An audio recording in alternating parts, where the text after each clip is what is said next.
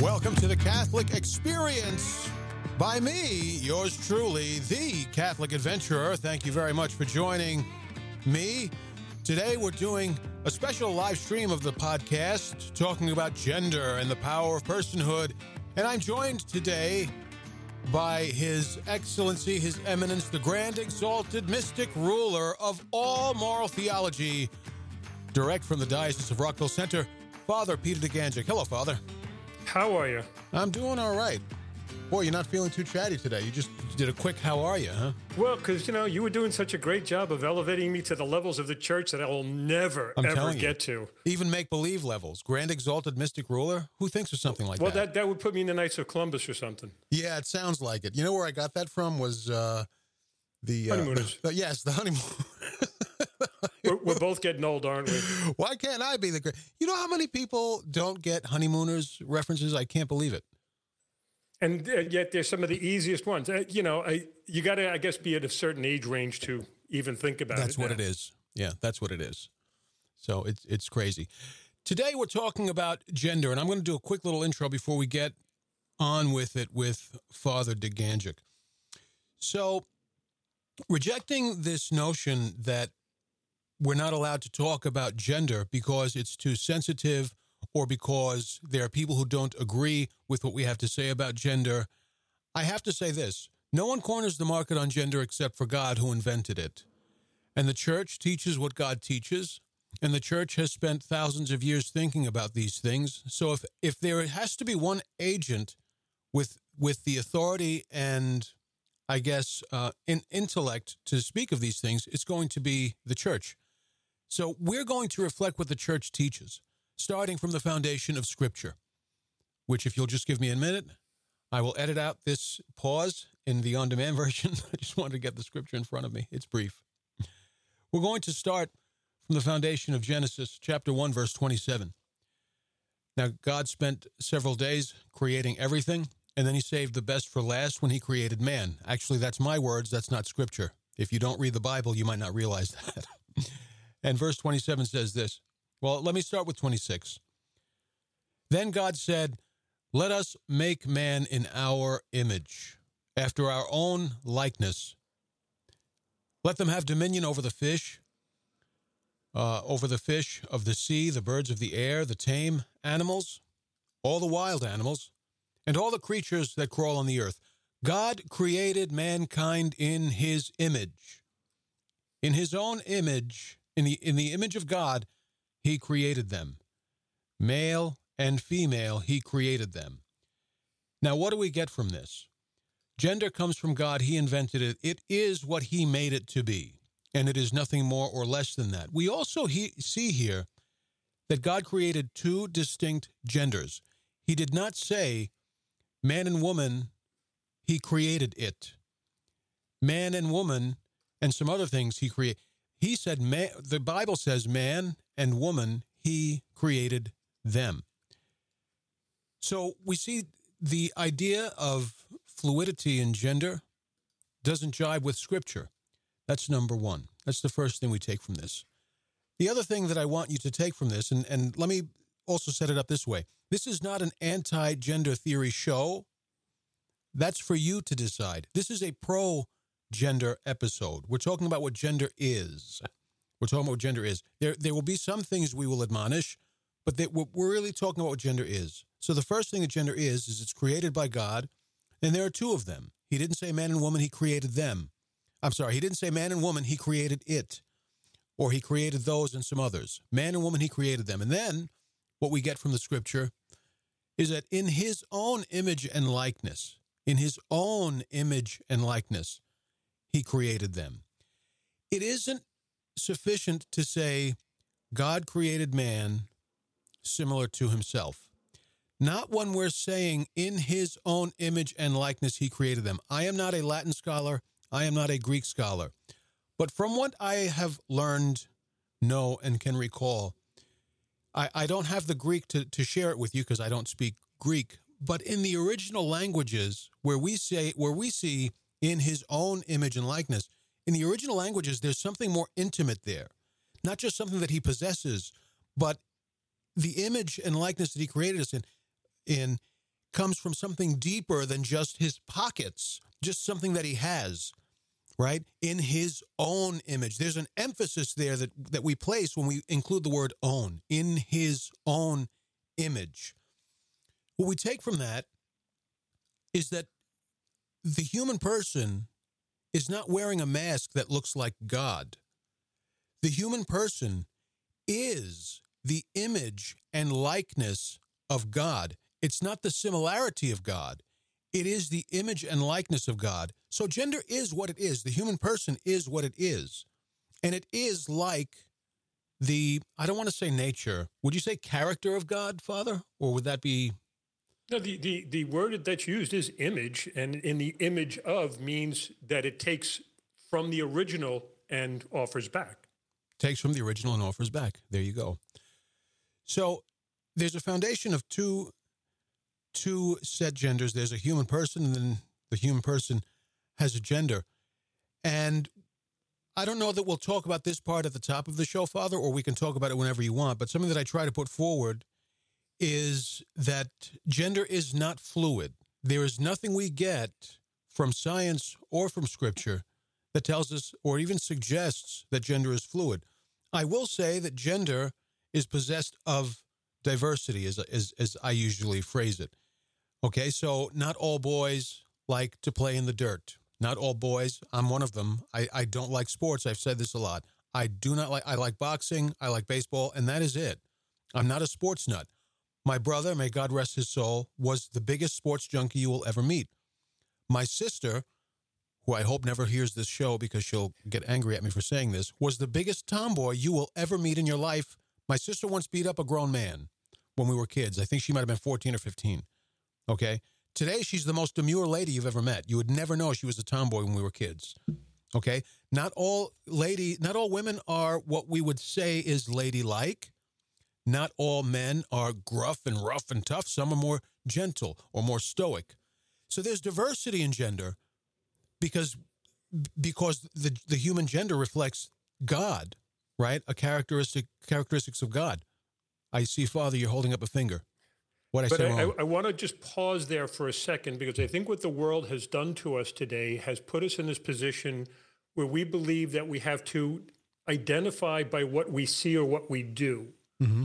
But gender itself is something that is inherent. It's something intrinsic to the being itself.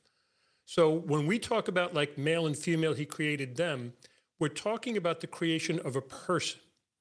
And as a person, we are a human person. Mm-hmm. We hold the equal dignity and all the rights of a human person, and in justice are treated like a human person.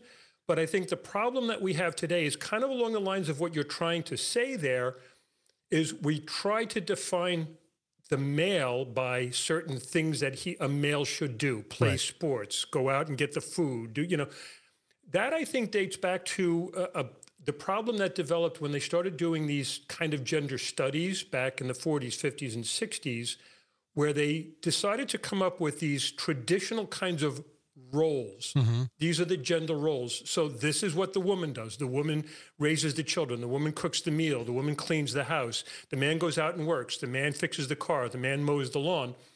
And then all of a sudden it started to say, well, why couldn't a woman mow the lawn? Why can't a man cook the dinner? Well, they do. So now all of a sudden it becomes the beginning of what we've inherited today. What we're seeing today did not just appear 4 years ago, 5 years ago, 6 years ago. This has been building in terms of mentality, in terms of that enculturation, if you will, that indoctrination that we talk about sometimes. So I want to be clear that gender is something that is part of our being. It is what we are, not what we do. Mm. We do as human persons. We live as human persons. We interact as human persons, first and foremost, as being, you said, in the image and likeness of God. That image and likeness of God is not limited in any way by the fact that we have a gender attached to our personhood. Mm-hmm. I hope I'm clear on that. No. Could you repeat all that? I could do it in a second if you really needed me to. But I think it's funny because one of the most misunderstood phrases from St. John Paul II in his theology of the body is that the body reveals a person. The body reveals the person. The body reveals a person. Now, when he gave us that line, if you look at it in context in the theology of the body, he's not talking that it reveals a man or a woman. He's talking about the body ontologically reveals the person. So when Adam looked around the garden and saw a cow and a horse and a dog, he saw bodies that were incompatible with his. Those bodies revealed a cow, a dog, etc. Right. When Eve was finally created, the body revealed a person with whom he could finally communion with, right. Someone who was his equal, someone that he could look at that was radically different in appearance maybe, but the same person that was revealed to him, finally a being revealed to him. So it has nothing to do with body parts. It has nothing to do with tasks that we do. It has nothing to do with taking on particular roles. It was all about the person. The body revealed the person, and God created that person, male and female, and that was it. But doesn't the body reveal a male person and a female person? Ultimately, the revelation would be that you would see, but again, going back to what you were saying, well, then what about the effeminate male or the masculine woman? Mm-hmm. Does that mean that, and then we get down to the question of nowadays they do all these surgeries. So what if I add all these things that weren't there, or I change these things that were there? Now, all of a sudden, have I changed gender? And no, you haven't. The gender is given by creation, by God. And that's it. It stays that way. But go ahead. No matter what you manipulate, it stays that way. But so the body is a sign that reveals something we can't see, right? You see male genitalia, you know that there's a male person, right? Not poured into the body, but I guess not intrinsic to the body, maybe the other way around. But you understand from male or female genitalia that the person is of a male or female gender, but you can do everything to the body to change it, disfigure it, mutilate, whatever, but you're not changing the gender. But the body does reveal the person's gender, no? I think unless I'm wrong. It does. I want to stay away from the expression that they use in psychology of sex characteristics. Mm-hmm. We have sex characteristics, but let's face it, in genetics, there are abnormalities, there are hermaphrodites, there are other problems with that, so that we can't just limit the discussion that a particular body part reveals that that person is masculine or feminine. I'm going to go back to, again, in created reality, and I'm going to use a fancy word here, ontology, the study of the being itself. The being itself remains male or female, masculine or feminine, despite how like when we were created, despite how we want to look at it down the road. Right. It still remains male or female. That's what God creates, and he only creates one of the two. My problem today is, I even said something along these lines when I did my doctoral dissertation.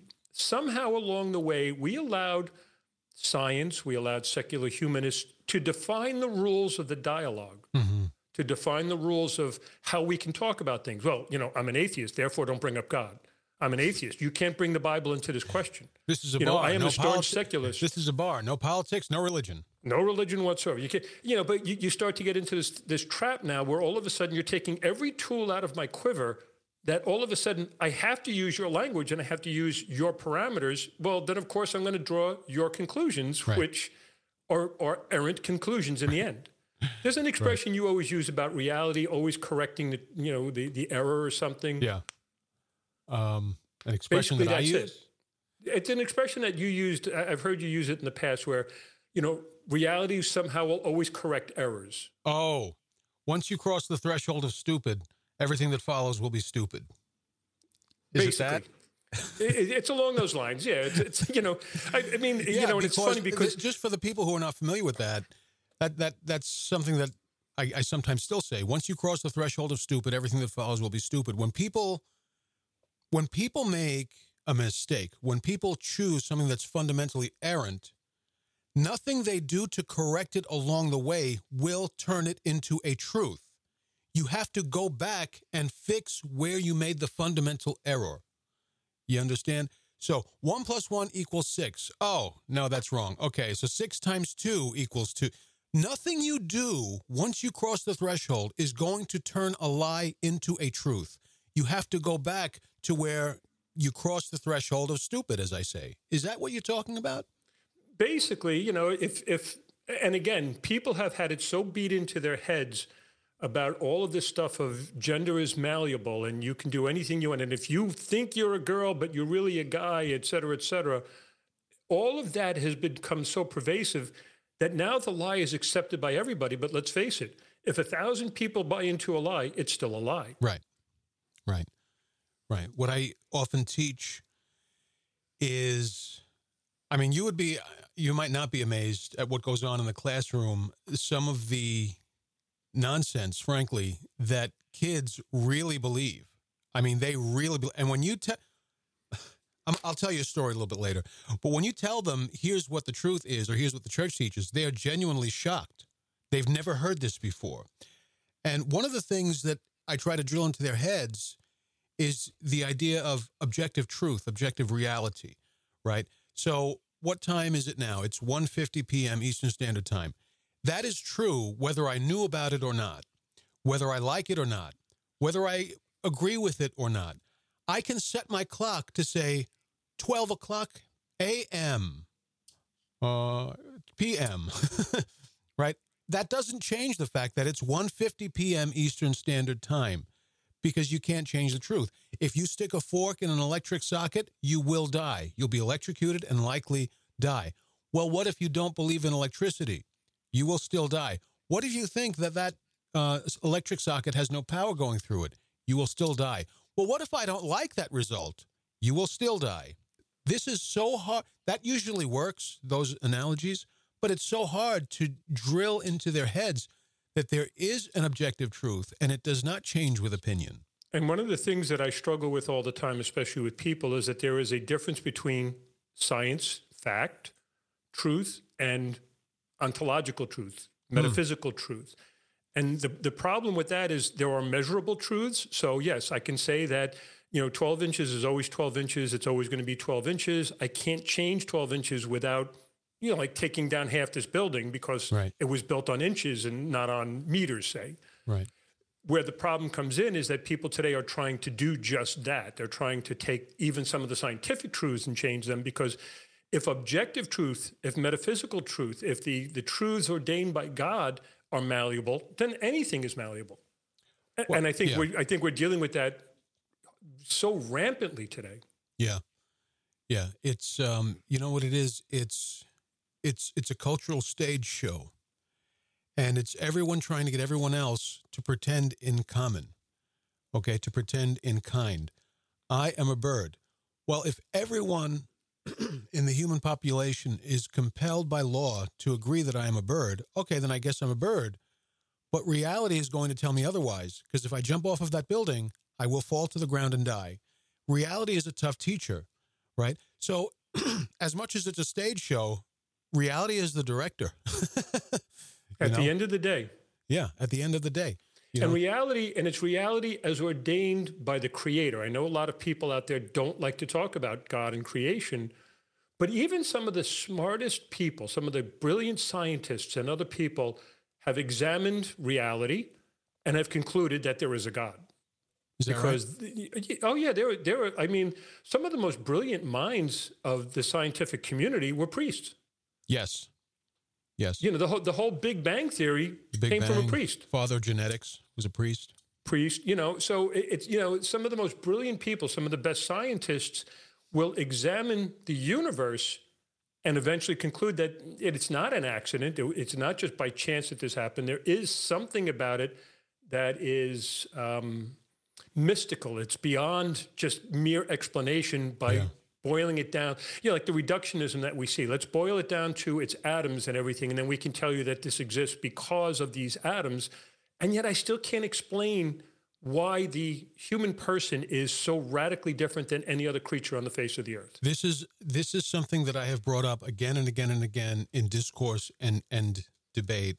And I'm not bragging because I'm not a genius. It's just that when people are defending a lie, they're going to come up stupid. Period. It's not because I'm a genius. It's because they're defending a lie. So I've had biologists who could not answer this. Okay, if there is nothing unique about the human person, why is there nothing in creation that's like us? Okay, pick any insect, there's a million like them. of similar species or the same species or different species. There's a million like them. Any animal, any mammal, there are others like them. Pick a primate, right? There's gorillas, orangutans, et cetera, et cetera, et cetera. But there's only one human being. There's only one. Well, no, there's black ones, white ones, Asian ones. No. Those are all human beings. And there's only one of them. I mean, there's men and women, but we're one species, right? So why is it that in all of creation that we can observe, there's only one of us? And you're telling me there's nothing unique about us? And I think the breakdown. Not to cut you off, but if I don't finish this, I'll forget. The thing that really nails them across the chops is this. Have you ever seen gorillas studying humans in a zoo? No. Have you, or they go to evolution. Okay, fine. What's the point of evolution? Survivability, survival of the fittest, and so on. An animal is suddenly in a cold environment, it'll grow fur, whatever. Fine. What did we get from evolution? Our intelligence. And what does our intelligence enable us to do? For instance, it enables us to study, to go out into space, to go under the water, to explore, or even live in hostile environments. Do you know any animal that can do that? Do you know any other creature that has crossed the barrier of its natural habitat, of its natural plane, for instance? We do live in space. There are people living in space. They don't do it naturally. They do it with the assistance of technology, but that makes no difference. We were adaptable to space. We could live under the water if we wanted to. No other creature can do that. And you're telling me there's nothing unique about the development of the human person? Come on. Sorry, go ahead. No, and that's okay, because again, I think the biggest mistake, if you will, of education was to move away from the philosophical sciences. And I use the word science specifically because they want to take that and say, that's not a science. Right. No, if you go back to the most ancient cultures, I mean, the Greeks, the Romans, everybody had philosophy as the first science, if you will. Right. That only ultimately then brings you to the conclusion that something is real, something is what it is. Right. It is what it is. First and foremost. It is what it is, and we have to order our exploration of it to discern what it is, not how it can be disfigured or distorted or misused to our liking. If you're just joining us, thank you, and welcome to the show. This is The Catholic Experience. Those of you catching me on demand, you're already aware of that. And I want to remind you, if you're not signed up for my newsletter, you're probably going to hell. If not, Jesus will definitely shame you for it at the resurrection when you are judged. The thing about the newsletter, folks, is I can tell you right now, there are people right now following my socials who have no idea this show is happening. Do you know why? Because 2/3 of them do not see most of what I post. Literally, 2/3 do not see most of what I post. So the benefit of the newsletter is there's no social media middleman getting between you and me. So when I send out, for instance, everyone who received my newsletter knew this show was going to hit. They all knew because there was no algorithm getting in between. So in my newsletter, I send out occasional reflections on Scripture or reflections and writings of the Church Fathers. And I send out updates, and I only do this once a week, sometimes once every other week. I don't flood your inbox.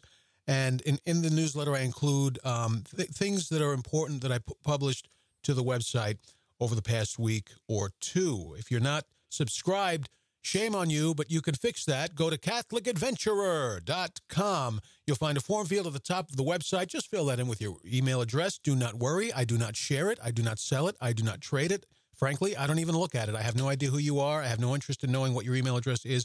So your information is safe with me. Sign up for the newsletter. It's free. It hits every week, sometimes every other week. It takes the social media middleman out of the mix. And I also want to remind you to follow me at For the Queen BVM on Twitter.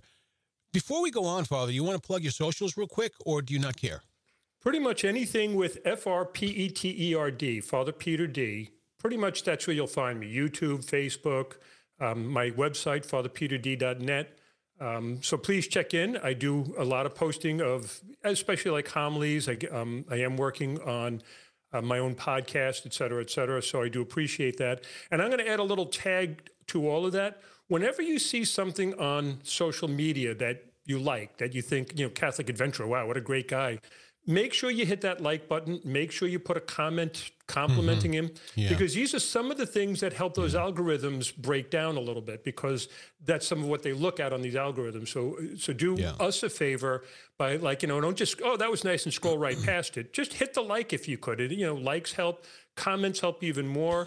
And please be polite. We're Catholic. Please be polite. If you have a constructive criticism, I'm willing to listen, but some strange people have said some strange things on my social media. Oh, I get it all the time. It's unbelievable. And I have to say, no offense, folks, but I have to say, you Catholics are so cheap, it's unbelievable. You're talking to a pastor. Oh, I know it. I know. Well, I've been, in apologetics and ministry and communications for like 30 years easily. And so I know it firsthand too. And I can tell you, Catholics will spend $5 a day on coffee, but God forbid you ask them for $5 a month to support your ministry. But that's not the point I'm trying to make, though. The point I'm trying to make is you can ask and beg and plead, please tap like. That's it. What's it cost you? Nothing. Zero. It costs you nothing. Please tap like. And boy, are they discerning about that damn like button. Boy, are they judicious. And the share button. And not only does it help us, it helps you. Because when you tap like, when you engage, when you leave comments, it tells the algorithm, this is content this person likes to see. I will send them more of it. So you're not just helping us, you're helping yourselves. So throw a like over there. It doesn't just have to be to me or Father D, but any Catholic content creator that you value. For Pete's sake, it costs you nothing to throw them a like, and you really help them out a lot. Okay, let's get on with the program here. So, when you get back to the question about this whole thing that's going on in our society, this societal upheaval, if you will, I don't know how it exploded so fast on the, on the cultural stage. I mean, it's everywhere now, where it used to be, and it's certainly in my lifetime, you would have never had conversations in public about some 10-year-old boy that wants to be a girl, that they're going to, make that happen. They'll work with this child. They'll try to help this child. But the last piece of help that they would want is to say to this child, you know what, we'll mutilate your body. Now, here's the thing that it goes back to my youth, I think, was back when we said, no, we're going to help you to just embrace who you are. Mm-hmm. So you have the male body, you are a male person. Maybe you feel like inclined to do these effeminate things. That's okay. You can still be a male. You can still be the man that you were created as you were. And that's why I get frustrated today listening to some of these conversations where, like, just right away, and I think behind it, maybe just possibly behind it, are these scientists who want to do experiments with us. Oh yeah. So, like, what if we take the cork out of the bottle and let this genie loose in society? What if we open up Pandora's box and let's see what happens? Well, this has been going, for instance, so gender transitioning surgery has been going on. They were experimenting with it a little bit in the 70s. And in the 80s, they were really, really pushing it. And I mean, it's butchery today. You can imagine what it was like in the 80s. And they were pushing it hard. Obviously, they weren't, advertising it on TV or anything like that. But anyone who was vaguely effeminate, especially in the gay communities, okay, they were being very strongly encouraged to see these doctors. Well, you don't have to do the whole thing. Just get some breasts installed or get your breasts removed or, and so they spent at least since the 80s experimenting on people. They didn't know what they were doing, really. They were experimenting, and they needed somebody to experiment on. Well, okay? You know how data works. You have to have a representative sample of information that you can present to the scientific community. And it has to be a sufficient sample size. And if you don't get enough people buying into this or wanting to try this, then you really have a hard time getting your sample size to present to the community. So you've got to find ways to get people to be willing to want to try it. Right. And that's the part that frightens me the most. Well, it frightens me the most. And apart from that, the prevalence of this in the cultural, intellectual atmosphere normalizes it to young children, where they they're conditioned out of taking their own. First of all, I don't think children of any generation should have to think too much about their own gender. That just comes naturally. That should not be something that's prevalent in the foreground of your thinking. But now it's causing them to think about that, and it's causing confusion about their own gender, which is still in development, not developing from one thing to another, just developing into the uniqueness of that person, right? Not that the gender is developing into the person, but you know what I'm saying. So let me be precise, because I know you're a stickler for precision. So the gender is what it is, but then how we carry or express who we are as persons is developing. Gender comes along for the ride because gender is fundamental to the human being, okay? But the person itself as a whole is still developing. So during this period of development, they're starting to think critically and stupidly about things like their own gender. Maybe I'm actually a girl in a boy's body, and so on, because this kind of thinking in their environment is normal. So whether or not they do anything about it, this being in the cultural intellect is affecting how they are developing. It is making them look at themselves more critically, and it's making them edit, frankly. This isn't boyish enough, this isn't girlish enough, to maybe, and so on and so on. It's making them edit where their development would have just been fine left alone. And I have to admit, I have spoken to plenty of people who have had all sorts of issues along the spectrum here, sexual preference, gender confusion, et cetera, et cetera. And I've talked to them, and my heart goes out to them. I'm heartbroken because, again, you know, it's now a time and a place where they're struggling. Yeah. And they're looking and they're searching, and all of a sudden somebody's saying, just go with it. Just run with it, you know? And yet, like, there was one conversation I had with a man who was hearing all of this rhetoric and wondering about himself. And when I said to him, it's okay for you to be a man. You can have these feelings within you that aren't going to fit that mold that people say is how a man should act, but you're still a man. Just embrace that. Just embrace the fact that you can father children, that you can do this, that you can do, that this is, you know, what it could be the result of it. But your being, and again, I'll go back to John Paul II, who was so brilliant, speaks the maleness. You're just male. It's not, you don't have to, it's not actions, it's not doing, it's who you are. And if you can embrace that, the look on his face during that conversation, I was just watching the change in his face go from anxious to relaxed. Like you said, I'm free. In effect, because the world was encaging him that, no, if you feel this way, the only way out of it is that you start taking these drugs, you have this surgery, and you change your name, and you change this, and you change that. He just kind of implicitly knew that there was something backwards about that. Yeah. And let me ask you this. What is maleness or femaleness? When you look at the being, so when you look at Adam and Eve, God created Adam male. The Bible states that. So when it says that God created him male, one of the things that Pope John Paul II was very big on was it's fatherhood. It's who you are, the masculinity. That's who you are as male, as opposed to the motherhood, the femininity, the female. He made the clear distinctions of it's a language that we speak beyond body language. So it's the language that we speak in terms of complementarity, that the maleness and the femaleness, like the different persons in the Trinity, have this potential for union that only males and females could have with each other in that complementarity. But is so that go ahead.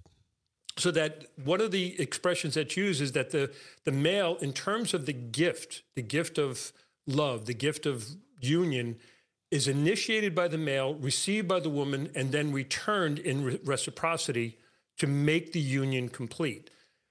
The most brilliant image that you see in Scripture is that of Christ the bridegroom, the church the bride, that there's this gift of priesthood in Christ that marries the bride, the church, who receptively receives and returns to him that gift, if you will, that he has given to them.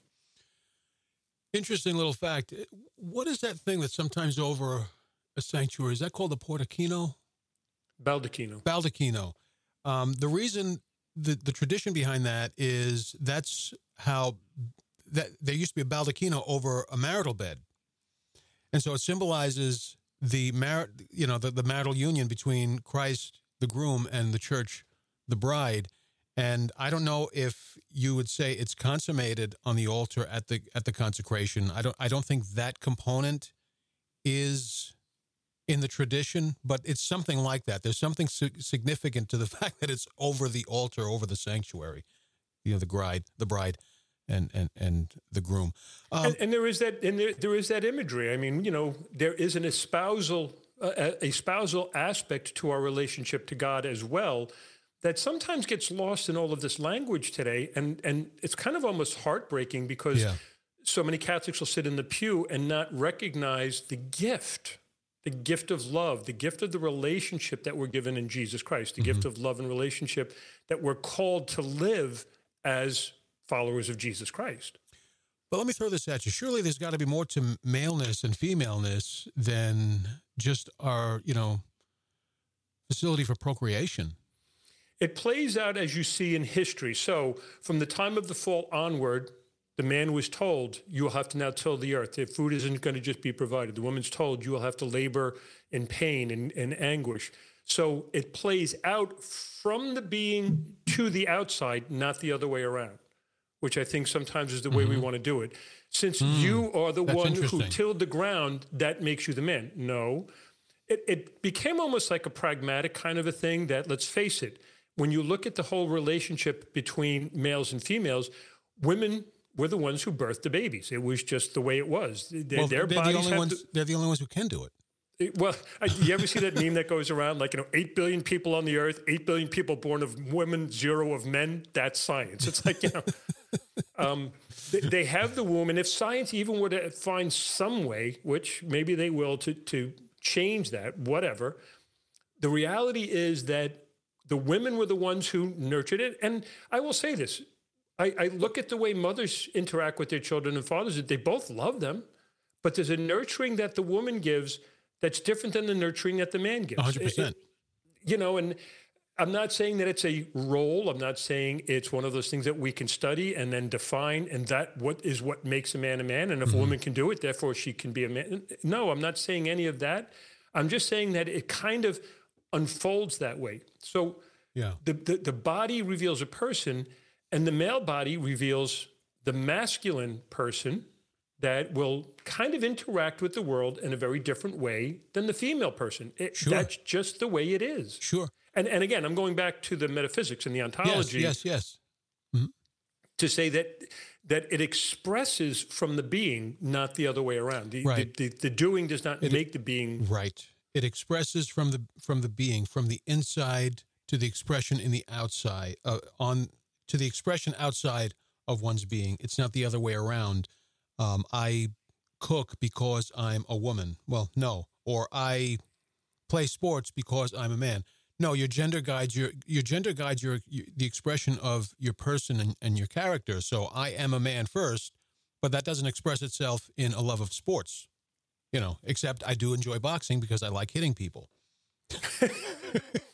So there's times I say maybe that's not a bad thing. The point is, it starts on the inside. It doesn't start on the outside. I think that's an important thing to point out because there's a lot of confusion about gender out in the world. And I have said this for a very long time, okay, that the devil, and if I'm wrong, Father, don't be shy to correct me. You will not embarrass me. I don't care, okay? The devil has spent a long time confusing the genders, and no offense to any males out there who wear earrings, but I'm just being straight with you. I think it started with things like that. I know it seems stupid, but hear me out. Every great destruction starts with a single scratch of a fresh paint job. A single scratch of a fresh paint job. Every utter destruction starts that way. So when genders started becoming confused, okay, not just roles that are changing. So roles being reversed might be like a scratch on the wall. I don't know. But gender confusion has been going on since the 60s a little bit, 70s more, 80s a lot more. I want to call it a rebellion. Okay, a rebellion. There was a gender rebellion. And if you remember, there was a song from the late 60s by the Monkees called Laugh. Yeah. And one of the stanzas of it is, laugh when you go to a party and you can't tell the boys from the girls. Right. when men were starting to grow long hair and Right. put on jewelry and things like that, that maybe more traditionally were reserved. Correct. That women had long hair.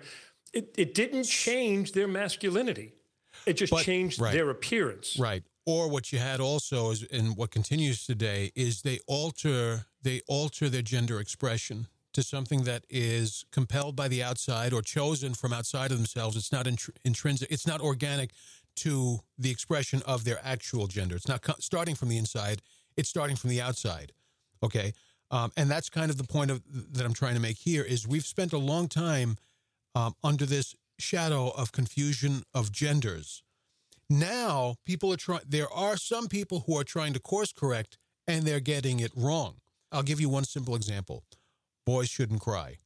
I don't agree that boys should not cry. I think boys naturally are inclined to have more control over their emotions or more control over when, where, and how they express those emotions. But I think it's very destructive to tell boys they should never cry, And I don't think, because I grew up in a culture where that was a very common thing. Same. And if you fell down and you got hurt, walk it off and get back on, that kind of thing. I say that to my son, I have to be honest with you. But there's a value to it. That's why I'm pointing out. There's somewhat of a value to it of training the person. Like you said, like there is a time and a place, and there are certain times and places where I need you to be focused, or I need you to be stronger, or I need you to be the one to lead this so that we can get through this. So, like the general in a battle is the one that has to get the soldiers to the other side of this as healthy and as alive as he can. Yeah. And so he doesn't have the room sometimes to allow for certain things to get in the way. This is not the time to fall apart. Right. And that's, I think that was an important thing. And even this whole thing of, again, trying to say, well, women can do this too. Well, they can, but they're going to do it very differently. They're going to approach it very differently. That's just part of the language, that complementarity that I'm thankful for. And, and as a priest, I joke about this all the time. People say, Father, you don't know what it's like to be married. I said, I got 500 wives. You got one. I'll tell you, that's no joke. I do understand it. And, there's a way, I understand you're being tongue-in-cheek, but there's a way that a man has to work with his wife, function with his wife. Absolutely. One time, I don't remember what my wife did. I think she threw something out that shouldn't be thrown away. I don't remember what it was. But let's just say it was that. She threw something out that doesn't belong in the garbage. I says, no, don't throw that out. Boy, are you dumb. And she said, hey, but that's a Ralph Cramden line. Boy, are you dumb. And it's hilarious. But she didn't anyway. So I know not to make jokes like that with my wife because she's sensitive to them. Now, you have to do that with like 500 wives. And they all have different little things that are triggers for them. That are triggers. You have to have 500 modes of operation. Because you have 500 quote unquote wives, people that you have to interact with. I kid you not. I gave a homily about a year and a half ago, and I had heard something from Bishop Barron talking about this thing that was on Netflix called The Social Dilemma. And so I brought it up in my homily because I went and watched the thing. I didn't have a Netflix account, and I made it clear I don't have a Netflix account. I had to borrow someone's account to watch this. But when I watched this particular thing, this documentary, if you will, on what they do to manipulate you, to keep you watching their social media and to keep picking up your phone, I just pointed it out to people that this is intentional manipulation of your attention. Yeah. I just made maybe a minute and a half reference.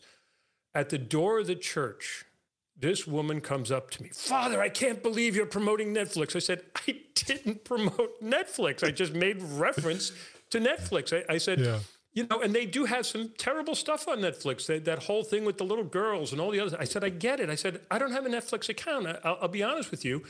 But it was the only place that I could watch this particular video. Right. So I did watch it. Well, my answer to her was not sufficient enough. She wrote the bishop. You're kidding me. She wrote the bishop, and now, of course, the bishop's got to take it seriously.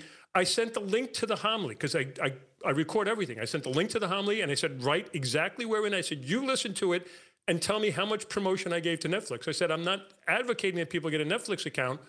I'm just talking about this video.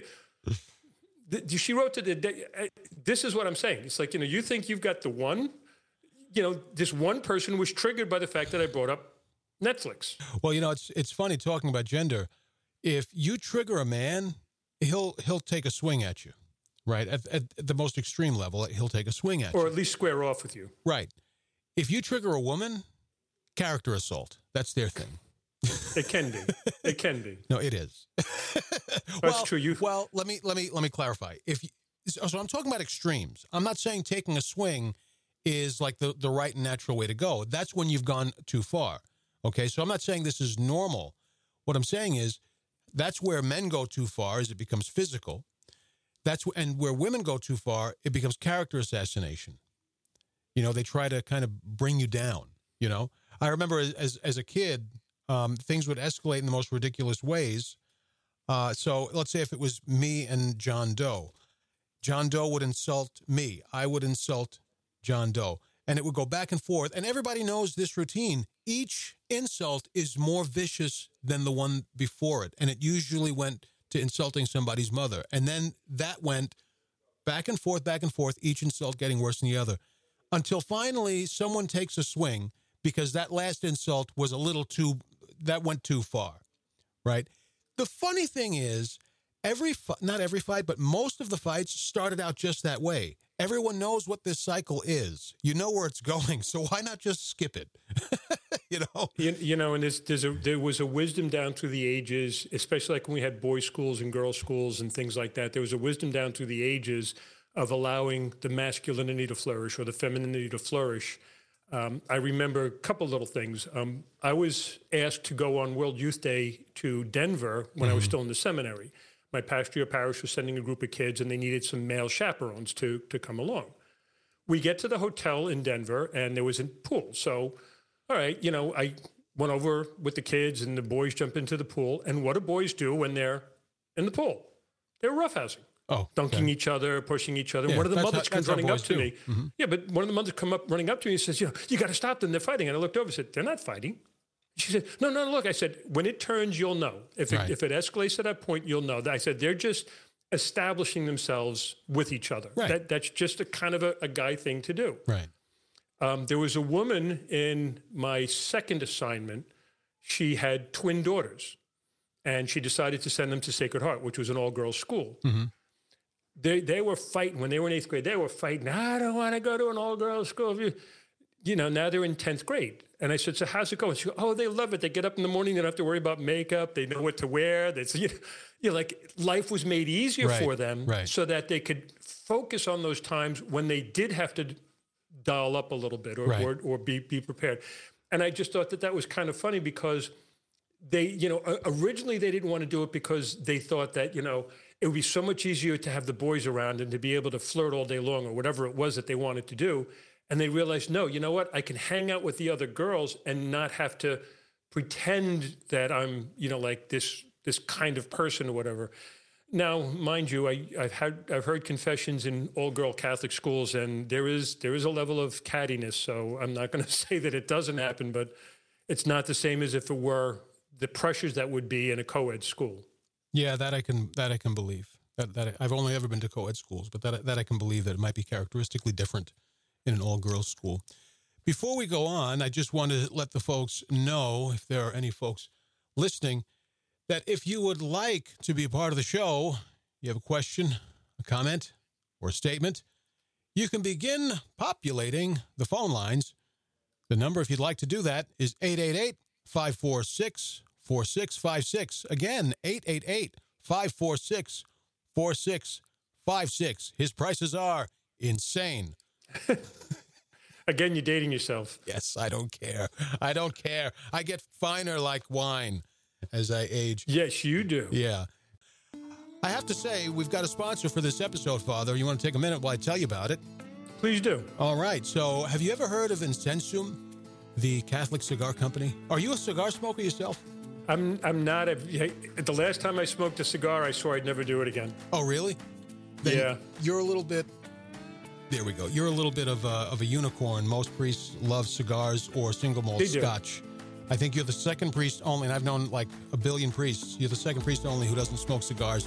Do you like scotch? Single malt scotch, I could definitely do that. Yeah, those are pretty great. So Incensum is a Catholic cigar company. It's Catholic owned and operated by two great fellas. They're two brothers and two family men. their cigars they're using hand-rolled premium tobacco from one of the only domestic cigar manufacturers in the Midwest. That's pretty rare. And the fella uses tobacco from 14 different countries, and the quality is unbelievable because the better the tobacco, the better the smoke. Everybody knows that. I'm primarily a pipe smoker myself, but I like to dabble with cigars maybe once a week or so. It's kind of very mannish, I have to tell you, because the thing about a cigar or a pipe is it forces you to slow down and think. You know what I'm saying? It's kind of a guy thing to do. It's kind of a guy thing to do that you just have to stop and settle down and think for a while, you know? Each cigar, this is the unique thing about Incensum Cigar Company. Each cigar that they send out has a QR code. And the QR code has a homily or a podcast or like a Catholic question that'll promote truth, encourage good topics for discussion, and it's inspiring and edifying. So you're not just sitting around with a cigar crammed in your kisser. You can actually learn something and better yourself. Have something to think about if nothing comes to mind because your life isn't interesting enough. And you know that's a good that you encourage that, because I think the thing that's probably most absent in society today is dialogue. Let's just talk about it. Big time. And we can disagree and disagree and disagree and disagree. That's okay. But if we don't talk about it, we'll never learn. We'll never get any better. Yeah, you have to think and learn and think to get better. We're a thinking species, and we see God with the mind first. St. Augustine said that, and that has always stuck with me. So it's interesting. So these cigars basically bring you the truth. You know, it's not just a cigar. They bring you the truth. And but finally, hey, if they've got a QR code that can start a good conversation, do it. Yeah, I thought when I saw that, I was like, oh my goodness, this is like the best idea. It's literally the best idea I've ever heard. They're going to be launching on Ash Wednesday. They haven't officially launched yet. They're launching on Ash Wednesday. It's a cigar company launching on Ash Wednesday. How clever is that? There's an irony there. I'm telling you. A Catholic cigar company. A Catholic cigar company. So it's pretty great. Their website isn't up yet, but you really should follow them on Twitter at Incensum_CCC. I'm going to place a link in an ad on this episode's on-demand page. So you'll find them on Twitter /X at Incensum_CCC. Let me spell that for you. INCENSUM_CCC. You really should follow them because you're going to be able to keep up with their story, keep up with their journey. The guy posts great stuff. I love what he posts. Sometimes he'll post like this fireside chat. The fireside chat topics are really interesting. The last one he did was about leadership. You know, how do Catholics or Catholic men, how do you lead? What's different about or uniquely Catholic about how you lead? So you definitely want to follow him on X at Incensum_CCC. Follow his journey. Click on the link. You'll find it on this episode's on-demand page. And when this fella launches, consider making a purchase, okay? Support Catholic businesses. Check them out on Twitter. Now, a little off topic maybe, but what do you think of this whole Twitter X thing? Because I don't really do Twitter. I have an account, but I hardly ever use it. So I have been using Twitter on various accounts, either my own or places I've worked for and so on, since before there was an app for Twitter. Okay, that's how far back I go with Twitter.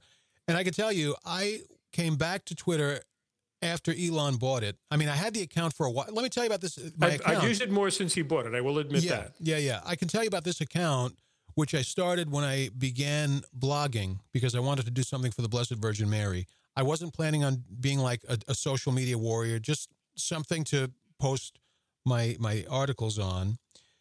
And this whole gender thing, your Twitter handle is this queen thing. I always, like, when I first saw that, I was like, I had to sound it out to make sure I was saying it right. That's what, for the Queen, BVM on X. The BVM Blessed was the Virgin part that Mary. For the Queen, I was like, oh. Yeah. But I'll cut the story short.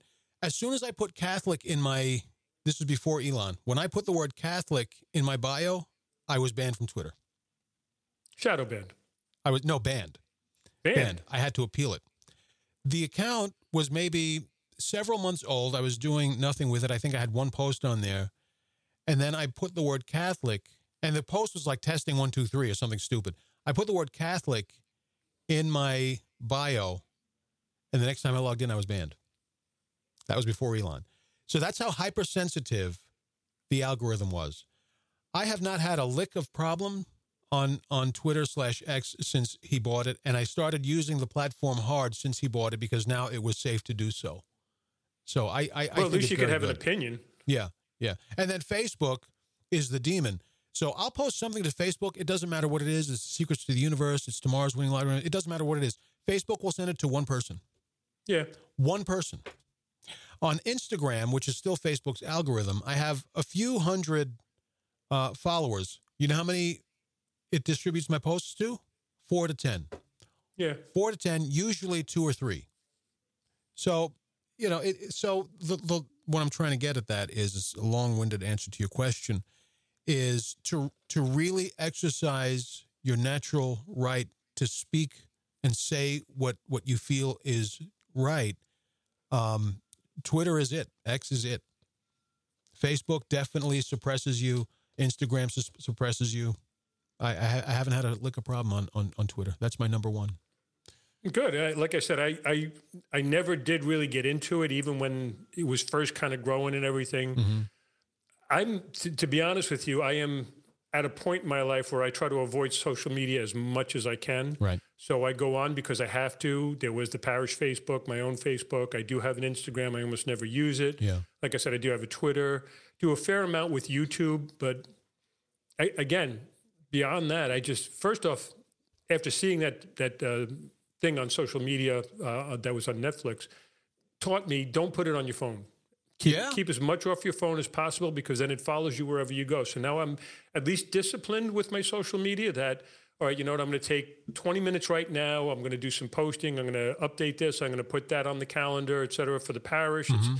But otherwise, I try not to get pulled in by it all day. Otherwise, I'll get nothing else done. Oh, yes. Yeah, I have to be disciplined with it. I have to pull myself off of it and be disciplined with it. A lot of times, sometimes it looks like I'm very busy on social media, but a lot of times I have posts scheduled. Yeah. You know, so it looks like I'm posting all day, but I'm really not. Okay, let's get back into the action. Hello and welcome to those of you who are joining me here at CatholicAdventurer.com. Please sign up for my newsletter, because Jesus is going to ask you about that when you meet him. He's going to say, did you sign up for the newsletter at CatholicAdventurer.com? You don't want to tell him no. You don't want to tell him no. Now you got me scared. I haven't signed up. You better sign up. I better sign up. So, you got me scared. Yeah, believe me.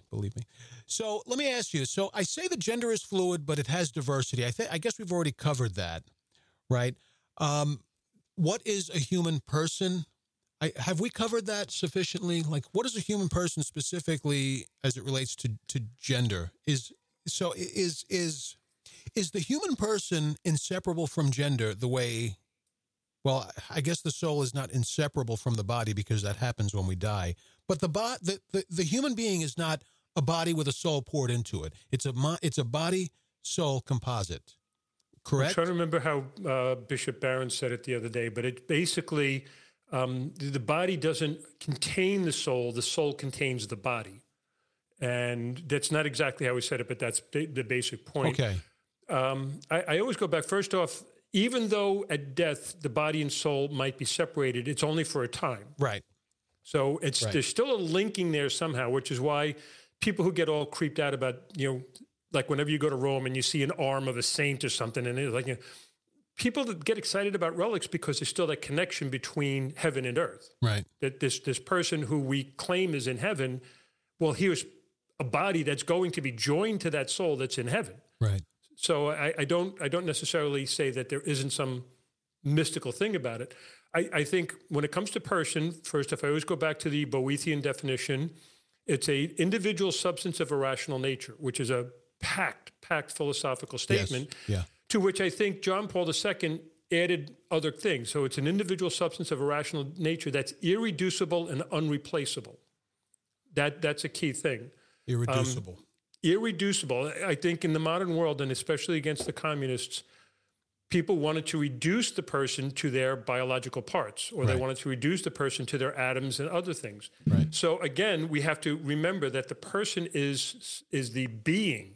It's who you are before you've ever done anything, before you've ever said anything, before you've ever gone anywhere. Your personhood is the gift given to you from the moment of conception. Mm-hmm. there's still sometimes those arguments in the abortion debates as to when the ensoulment happens and all this other stuff. Yeah. It's instantaneous. We know that now because all the power of human existence that you will have is the same from the moment you were conceived until the time you die. It's the exact same power that's given to you. And so continues that after you doesn't die. change. Yeah. And well, it remains, like I said, there's still that connection. Yeah. But you'll never be more human than the moment you were conceived. You are fully human, fully personhood. Your personhood is there. Right. That personhood is linked to the divine, obviously, in the Imago Dei, the image of God. Right. So when we talk about the human person, like take for instance, the person that'll come up to me and ask, "Is my dog in heaven?" It's a frustrating question because it's going to presume that the dog could go to hell. Right. So I'll say to them, "Did your dog have free will? Did your dog ever have to go to confession?" "Well, no." I said, "Well, then it's a moot question." They said, "What do you mean?" All of that part of existence will be in the kingdom. Right. It's not a question. A dog can't sin. What makes you unique is that rational nature that you have to be able to know right from wrong, good from bad, happy from sad. The dog doesn't know any of that. So that's why when we get into the whole personhood thing, well, we have to remember human personhood is unique. Like you said earlier, we could, accidentally, the Thomistic language, the Aristotelian language, we have a substance that is human, but we're accidentally different.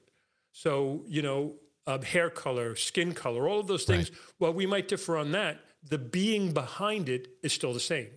Right. Even the maleness and the femaleness, the being behind it. This is where people understood the church so much that they always said that we were like, these misogynists that hate women and all of a sudden, subjugate women. No, really, the church has been at the forefront, even from the time of Christ, of saying that women have their value in their personhood. Right. It might be played out differently in society, but the value is the same. It's interesting between men and women. It's so hard to make truth arguments these days because people, I always used to say you can't fit truth in a tweet, but that's how people want it. But they're asking these very complex questions or they're expressing frustrations that require a treatment of something that's complex and deeper than a tweet, as I say. One of the things is, the men in the church have all the power. Well, what do you see as power? So the way I see men and women both have power.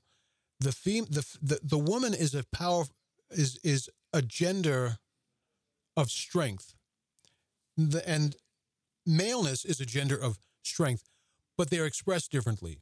So women are more spiritually powerful. How they're able to teach. When my kids were very young, they would ask the strangest questions, and I'm like, oh, man, I don't even know how to answer a question like that because they're simple questions, but it's like, why? Their minds couldn't fathom the answer you want to give. Right. But my wife is like, boom. Instantly, the perfect answer. Like in 100 years, Father, I could not have come up with an answer like that. Forget about on the spot. Okay.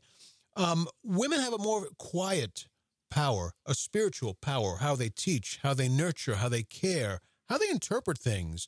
One of the most damaging things to the church was the mass exodus of women religious. Yes. Their feminine genius, their feminine mysticism that was what I say is the real spine of the church. While you might see a figurehead, you might see the Pope or whatever, the church herself was spiritually held together. The glue, if you will, were the women. Yeah. Now, when you look at even in the family, the woman is the one who is really the one that holds the family together, if you ask me. I mean, if you just allow it to be what it is and not have all these manipulations we have today, the woman has a power over the future generations that men throughout history never had. Mm-hmm. Who was with the children all day long? The woman. Who was the one forming the child all day long? The woman. Who was the one that came home and had to be the disciplinarian? It's like... My grandmother once said, I don't remember what sparked this rage session. And it wasn't, like crazy or anything, but it ended with, women now, they're always saying, I want to conquer the world, conquer the world. Let me tell you something. I've already conquered the world. You know how? I raised 7 kids. And that's it right there. That is it right there, And a man's strength let's say in family life, a man's strength is protecting the family, guarding the family, not just in physically or temporally or corporeally, but spiritually, guarding the family, drawing the line, okay, enforcing, I don't like the term enforcing the law, but I mean it technically, enforcing the law, No, we are going to church. I don't care if we're on vacation. There's no such thing as a vacation from our duties to God. And that is that kind of thing, That was my father. Yeah, So a man protects the family, and a woman does tend to be the one who makes the machine go. And a man sets the environment whereby the woman is able to do that. And I don't know why to have this dominion over the became... children and over the operation of the household. And the man sets and protects the environment where that happens. I had a conversation with my grannies. I don't know why they've been brainwashed this way. She was trying to talk about how women were so subjugated and that they were enslaved, and that, basically that image of barefoot pregnant in the kitchen. Mm-hmm. And I said, that's not true. I grew up in a generation where my mother was a stay-at-home mom, but she had friends. She had a social life. She was able to go out and, do things freely. It's not like she was chained to the house or to the kids. But like any parent, and you probably learned this as a parent, like any parent, you're still chained to your home as long as the kids are dependent. Right. And that's where, okay, well, in the economy of life, well, that became the woman, because the woman was the nurturer. She was the one that bore them. She was the one that, she was the one that would necessarily be there when they came home from school. She was the one that necessarily would be there to start preparing the meal. There was nothing wrong with any of that. It wasn't a terrible thing. And force of circumstance, and I get it, the force of circumstance would be that, well, because you don't have a job outside the home, that this is the logic, well, then you can't leave your husband because you don't have the money.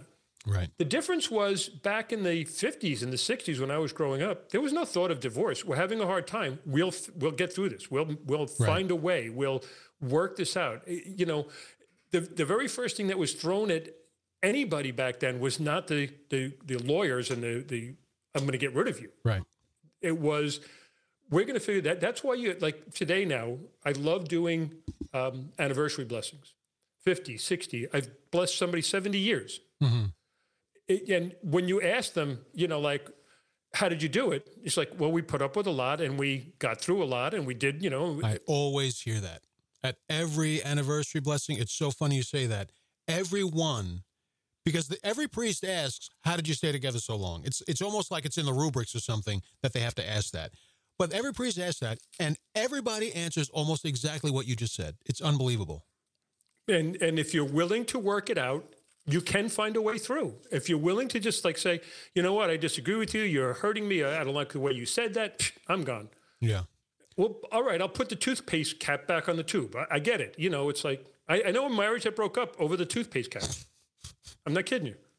Well, it had to be something more than that, and that was just the straw that broke the back. Of course. The way whenever I do a little couples counseling, the way I say it is like, that becomes bean counting. You're just throwing beans in a pot trying to fill up the pot. Yeah. What you're really saying is you disrespected me. Just come out and say it. Right.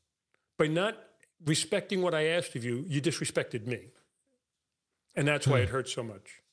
You disrespected me. That word, me, is very important. You didn't just respect something about me. You respected me, the deeper person. The person. Not just my preference, but something deeper than my preference is the person, my dignity or whatever. That's heavy. That's heavier than it seems on the surface. And maybe some demands are unreasonable, but then talk about it. Right. Talk about it. Just have a discussion. Right. And if at the end of the day you can't agree, then status quo until we can find a way to work our way through it. Yeah. Try to build a bridge, because men and women. Another thing that makes men and women different is we really do think differently. They say men are obsessed with things, women are obsessed with people. Right? Fulton Sheen said men are like the guardians of truth, and women are the custodians of life. Not just because they give birth, but because this is how they're ordered. Right? Their heart goes out if a stem on a flower is broken, kind of thing. And one of the ways that we think different is women think, this is just the way I put it, women think broadly, men think deeply. Not that one is better than the other. They're different and complementary. But we seem like, the way we think seems like buffoonery to women because they don't get it. The way women think seems like insanity and absurdity to us because it's not the way we think. You know, you'll get a woman, for instance, you'll get a woman who's like a gifted philosopher, right? They think deeply, right? And you'll get men who think more, I guess, laterally. You know, it happens, of course, but usually that's the fundamental differences between how men and women think. And this is why we sometimes miss in the middle. We don't connect in the middle because we're thinking differently and we're expecting the other person to think exactly how we think. And when they don't, we think that they're crazy or they're being difficult or whatever. I think there's been more breakdowns in our society because you think differently than I do. Therefore, we're incompatible.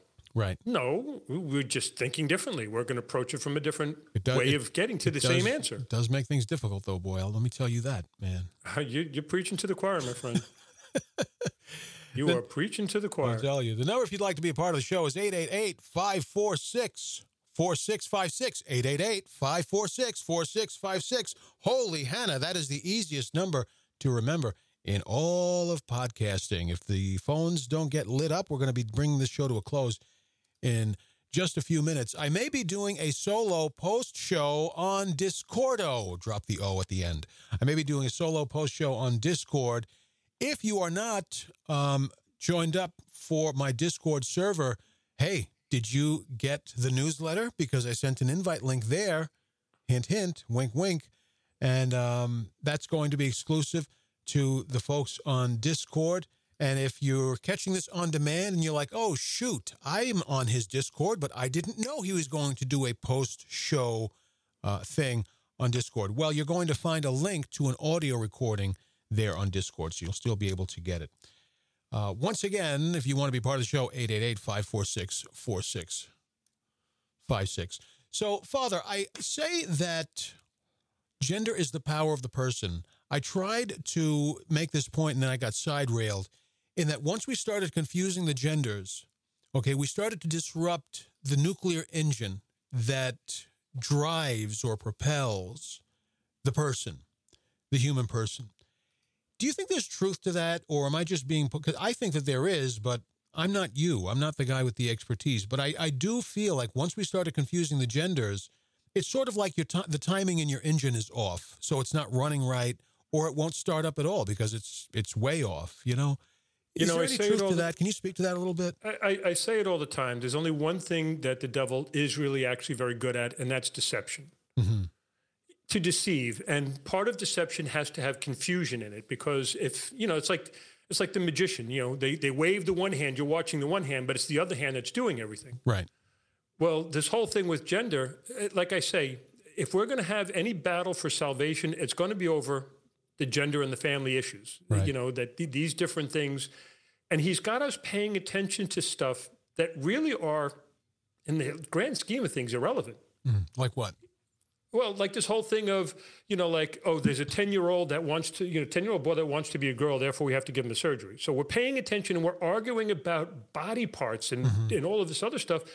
And nobody's really talking about the poor boy and how to help the poor boy and to work with this boy and pray with this boy and speak to this boy and have a conversation about this boy to help him be the boy that he is. Right. So, it's smoke and mirrors now because now all of a sudden we're only just talking about, how horrible this, depending on which side of the argument, how horrible this is and how terrible it is that they're mutilating children, or on the other side of it, this is going to free this child and let them finally be what they thought that they are deep down inside. And they're going to, and we're not talking about the real issue. Is this really first off, what God wants for his people? Mm-hmm. And second off, having the conversations, say, from the moral theology side of it. Why do we think it's a good to damage something? So it's good to damage a body, to take a functioning body part and remove it, or to take, a body that wasn't meant to have a certain characteristic and make it have it. Right. We're not having those conversations. We can't because, you try to have that conversation in society today and all of a sudden you're a hater and you're canceled and we're going to, boycott your business, or we're going to stand on the doors of your church and all this other stuff. So. Well, I think when you bring in objectivity and when you bring in a word like good, that's what's triggering to the masses. I don't know what happened to the world, but people, it seems, fell asleep. They started dreaming, and they're dreaming with as much lucidity as they can, and they want everyone to support the dream that they've dreamed up. Let me give you an example. The word entertainment is all over modern language. That never happened. Even in the 80s, that term was like rare. It was growing. It was growing. The Nintendo Entertainment System, it was growing. But now you hear home entertainment, your entertainment budget. I mean, it's everywhere, right? What world did you grow up in where you think entertainment plays such a prominent role in your day-to-day life? That's part of the dream. That's part of the dream. We had a really intense discussion when I was in the seminary about leisure, which is kind of the same thing. It used to be that we would work and work and work so that we could have leisure. Now we want to have leisure and get paid for it. Right. Somebody came up to me and said, I want to be a video game tester. Hey, there's an aspiration in life. You just want to play video games all day and then tell somebody what's wrong with it. Yeah, I want to be a YouTube influencer. I want to be an influencer. And you know what? There is some money for some of that. I know. Unfortunately. And I have to say, some of them, because my kids watch some of them really work hard. I must say, some of them work extraordinarily hard. They deserve what money they get. I mean, you work extraordinarily hard trying to make some of this work. Yeah. You want to know how much I get paid for it? Forget it. It costs me money. That having been said, if you would like to support my apostolate, please sign up for my newsletter. You'll also, on my website, CatholicAdventurer.com, you'll find a link there that says subscribe. I do put up, there's some subscriber-only podcasts on there. There's subscriber-only articles on there. It's not really about what you're getting in return, folks, if I'm being straight with you. You're just helping to put food on my family's table. But I do throw you a couple of extra things to make it maybe not worth your while, but to maybe sweeten the deal for you. Anyway, that wasn't the point I was trying to make. Father, is there any last points you want to make, things you want to say before we bring this to a close? The one thing I want to say is let's keep the dialogue going. Let's keep talking, folks. Let's not demonize each other. Let's not try to turn conversations like these into hate or into anger or into hurt. Maybe I did say something that was a little too surly, or maybe I say something in a way that's just a little too crisp or sharp. I'm not perfect either. I do my best to try to stand strong in the truth, like my own podcast, The Credo, bringing Catholic truth into an age of relativism is hard, and sometimes it's just that way. But do me a favor, all of you, if you hear these words right now, keep the conversation going. Just make it a conversation. Mm-hmm. Doesn't have to be even an argument. Just make it a conversation. Hear the other person and then express, based on what they said, what you think should be changed or different. That's all. Right. And if maybe you're hearing something that changes you or makes you different, then go with it. That's all. Mm-hmm. Changes you or makes you different. That's the key to sainthood, is changing and being different. I mean, in the right direction. God gave us a power when he gave us a gender. He gave us something of himself. In his own image and likeness, he created us. So I'm going to say this last thing, and I will let you connect the dots and contemplate it on your own. We may think that we're good men or good women. We may think that we're capital G good, right? Tantamount to saints. But we've got it all figured out, and there's no forward momentum necessary. I will ask you, choose your favorite saint. How much of that saint are you like? How closely do you resemble them? How closely do you resemble Jesus? Now, that's a whole nother level, right? But how closely do you resemble your favorite saint? If it's not close at all, you've got a lot of work to do, man. You've got a lot of work to do.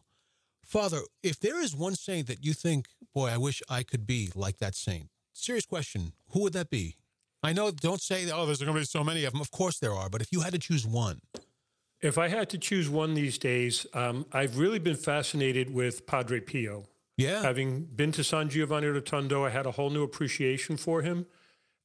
He's one of those saints that spoke bluntly. He was kind of surly at times, but he had that gift. He had that one gift that I would be afraid to have, and that was to be able to read souls.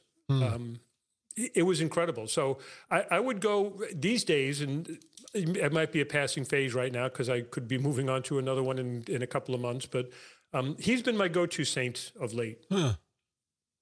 That's interesting. I don't, and this is no offense to Padre Pio, who I occasionally invoke, but if God told me, you say the word right now, and I will make you just like one saint, pick. No, mine would be St. Anthony of the Desert.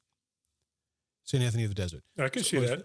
But the thing is, if I think critically about this, why am I so into this saint? If I had to intellectualize it, I'd be like, you know what? I don't know. There are things that I can pick out that I love that about him. I love that about him, but I don't understand my fanaticism about him. You know, there's a mystery to it, even to myself. That's how I feel about Padre Pio. Like, I don't understand people's fanaticism. I'll put that in quotes, fanaticism for him. But that's part of the experience of the communion of saints, is sometimes the Spirit draws you to a saint and your intellect cannot say why. It's something that your instinct knows that you can't give voice to, you know? Mm-hmm. Yeah. Absolutely. And I think he is a misunderstood saint, and he certainly has some cultists that push him more than yes. Normal. Yes, yes.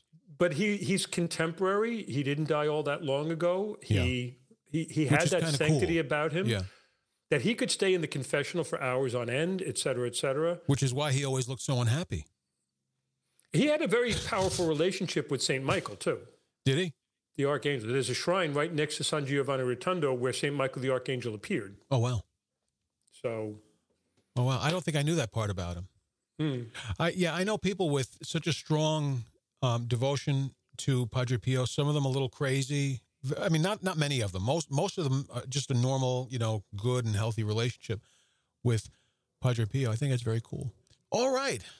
Last chance if you have anything to say, Father. I'm good. Ladies and gentlemen, boys and girls, this has been the Catholic Experience. Are you a little bit more experienced now? I sure hope that you are. I've been your friendly neighborhood host, the Catholic Adventurer. Say goodbye, Father. Have a good one. God bless. Find me on Twitter/X at ForTheQueenBVM and visit my website at CatholicAdventurer.com. Don't forget to throw that ER in there. It's not Catholic Adventure. It's Catholic Adventurer. Sign up for my newsletter if you don't want to go to hell. God bless you. God be with you all. Someone's going to write a bishop. I can tell. I can hear it already. Someone's going to write a bishop. God bless you. God be with you all. Bye-bye.